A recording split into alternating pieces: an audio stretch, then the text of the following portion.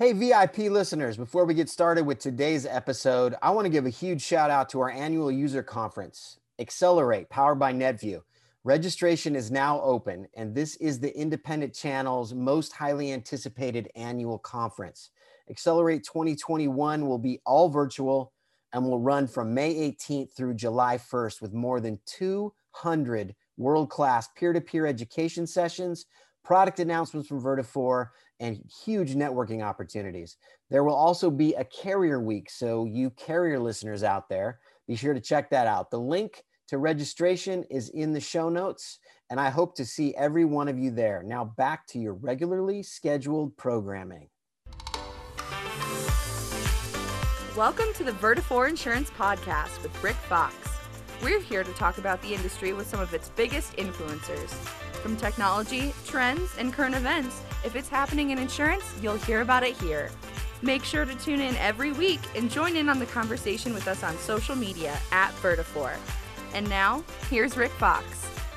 Welcome back, everybody, to another episode of the Vertafore Insurance Podcast, the VIP. And this week, it is a Ask Rick week. So again, I want to always say thank you. Let me start by saying thank you to all of our listeners and all the great questions that we get popping through, whether that's through the email at podcasts@vertafore.com or the direct messages that I continue to get and I love to get from all of you with great feedback, thanking us for the stuff we're doing and the great content, telling us other people that we should be getting on, and also asking questions that we can use in this segment. So far, the Ask Rick segment has been pretty well received. We try to find questions that we think will help you answer questions that are probably good for the masses, and that's what we do in Ask Rick. So we're going to do it. So here we go. I've got 3 questions that we're going to use today as sort of topics for kind of just me rambling on and ranting about what I think my 2 cents on the topic is. And first question, what do you think is an important soft skill for people in sales to learn? So the question basically is, how do I get better at sales? Love the question. Love that it was asked. And I'm gonna say 3 things about it. Number 1, and if you took nothing out of this podcast but this, you would have had a successful podcast. It's good listening. It's listening. We are so, as salespeople in any industry, but let's keep it on insurance, we are so ready to talk and sell and just be like, in their face with our voice, because we think we need to add value. Sometimes the biggest value you can do, the biggest value you can add to a sales process is listening, is really having the time, slowing down and giving them the time to talk and hearing what they're saying. So there's a course that LinkedIn Learning offers, and they talk about what makes a good listener. And basically what we can think words at 3,000 a minute. We can listen to words at about 300 a minute, and we can speak at about 200 words a minute. So think about that as it relates to listening's hard. It's hard for you to do. It's hard to stop and just do it. But if you think of the way we process things, picture yourself in a sales situation. Are you already waiting for the next thing you're going to say, or are you listening to your prospect, your customer, the person that's on the other side of the desk, the person that's on the Zoom with you, wherever you're making that communication? Are you listening to what they say so that when you say something back, it actually makes sense? When you say something to them, it's based on what the information, maybe the input they just gave you. So in this LinkedIn Learning course, there's a quote that I've heard a million times, but it's great. And it is, if you ever just shut up and listen in a sales conversation, oftentimes they'll say that was a great conversation. And you'll think, wait, I just listened. Sometimes that's what you need to do in sales. Let me rephrase. Almost all of the time, that's what you need to do in sales. So number 1 is be a good listener. And this takes practice. It's not easy, which leads me to number 2, which is always be learning and evolving.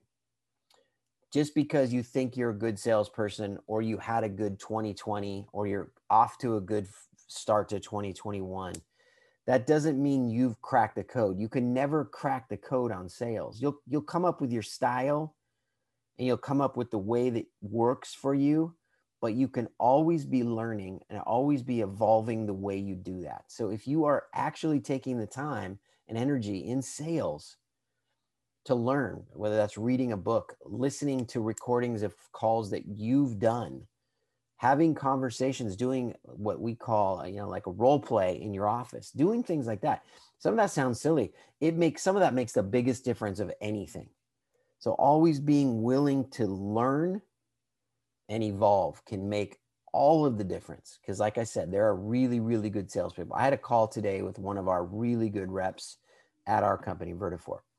And we were talking about, I got my cadences set and I've got this set and we're doing that. And I just keep banging up against the wall. They're banging up against the wall because the definition of crazy is trying something more than once and expecting a different outcome. So you have to evolve. You have to try things. And when you find something that works, go to it. But then don't just go, okay, I fixed it. Then make it better. Learn more about it. Evolve your process, evolve your pitch, evolve your, what I like to call your shtick. Whatever it is that you're really good at, continue to get better at it. That's number 2 for getting, soft skills that people can learn to be good at sales. That's actually kind of a hard skill because, you have to go learn it. And number 3, be willing to hear input in a constructive way. So obviously we talked about listening. This is a different kind of listening. This is listening to a peer, a coworker, feedback from a prospect or a customer, or just simply somebody else that you trust or that you work with. You don't even have to trust them. You have to be willing to hear the input and hear it in a constructive way. I cannot tell you how many times I've had conversations with salespeople. And let me back up and say, most of you already know, I coached for many, many years, youth sports. So I want people to do well. My whole goal when I coached and now when I try to coach up salespeople is to make them better.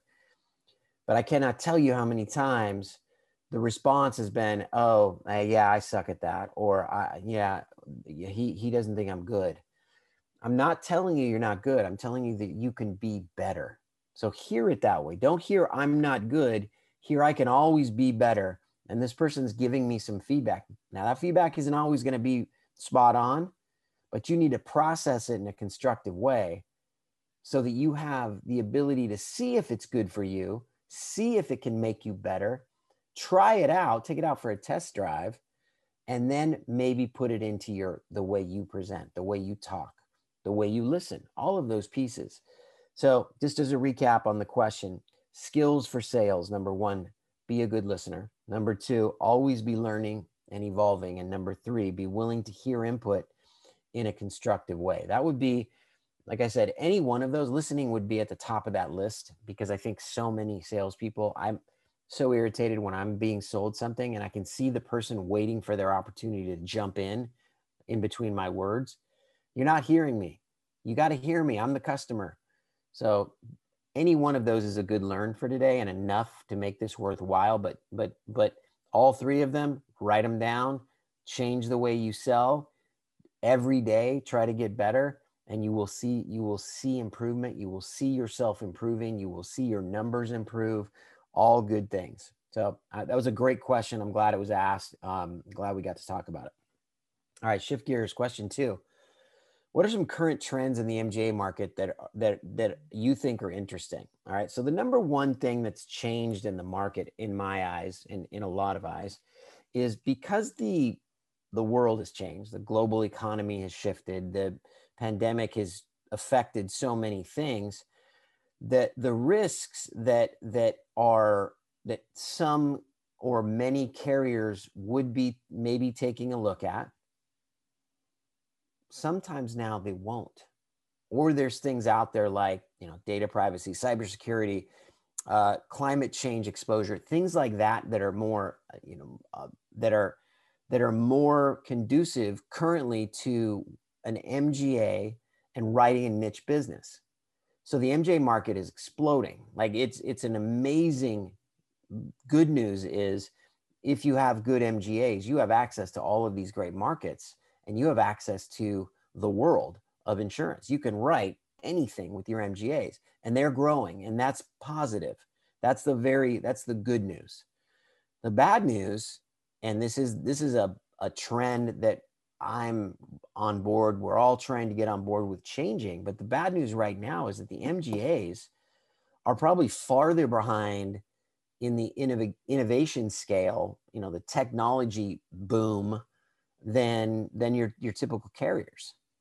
And that connection between the agency and the MGA, and then the MGA with their carrier is not as technologically advanced as even the carrier to agency relationships that you have now, which are some good and some still working to be more innovative.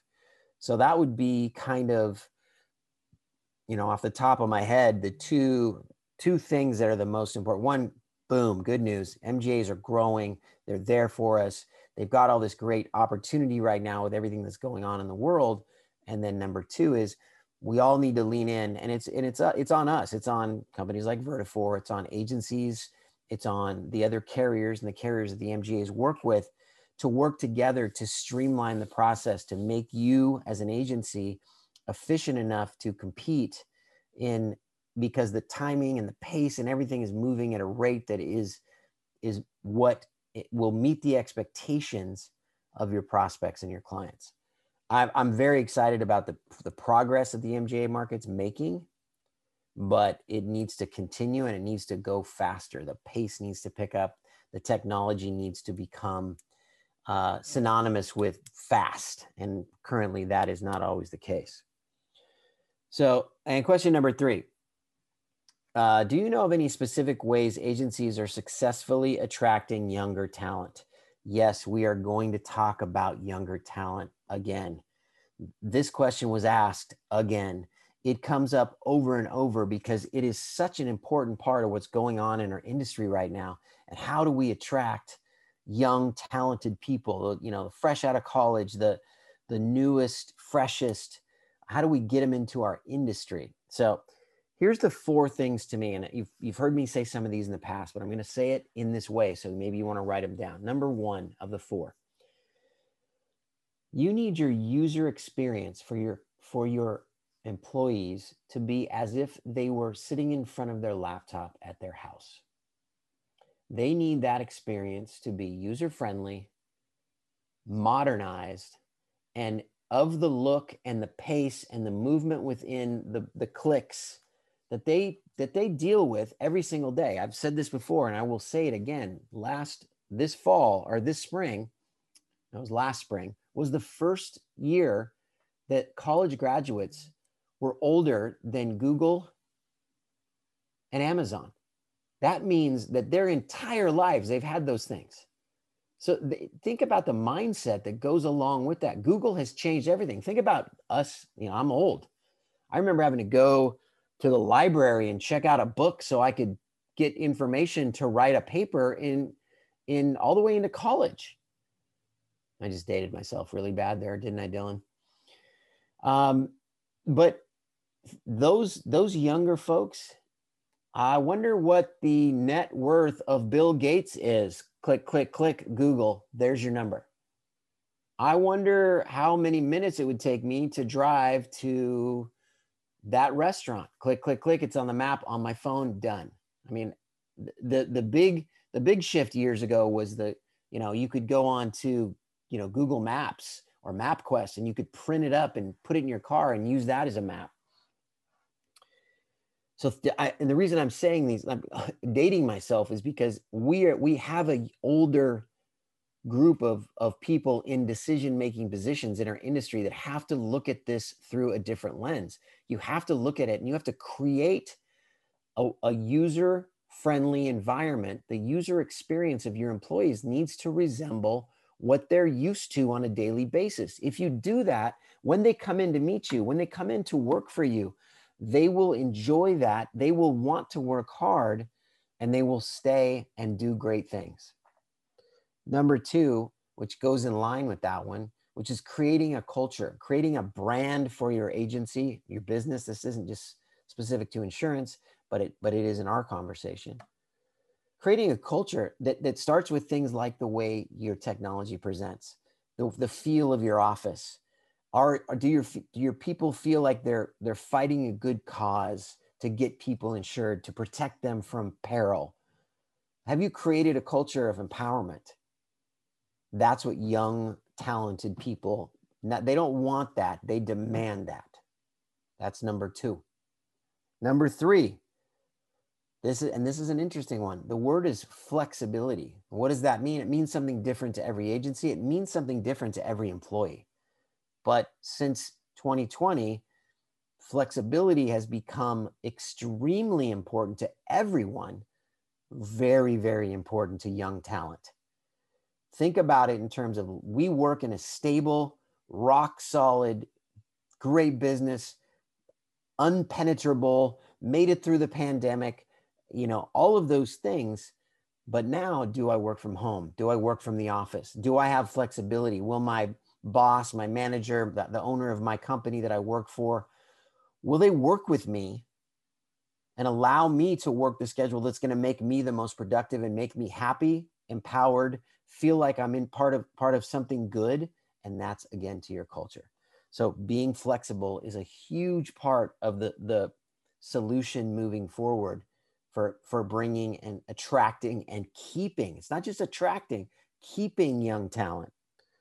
And the 4th thing, which I think is super important, and I've said this, it's been a long time since I've said this, but it was on a podcast we did last year on diversity. But I think inclusion and diversity in your agency is absolutely paramount right now.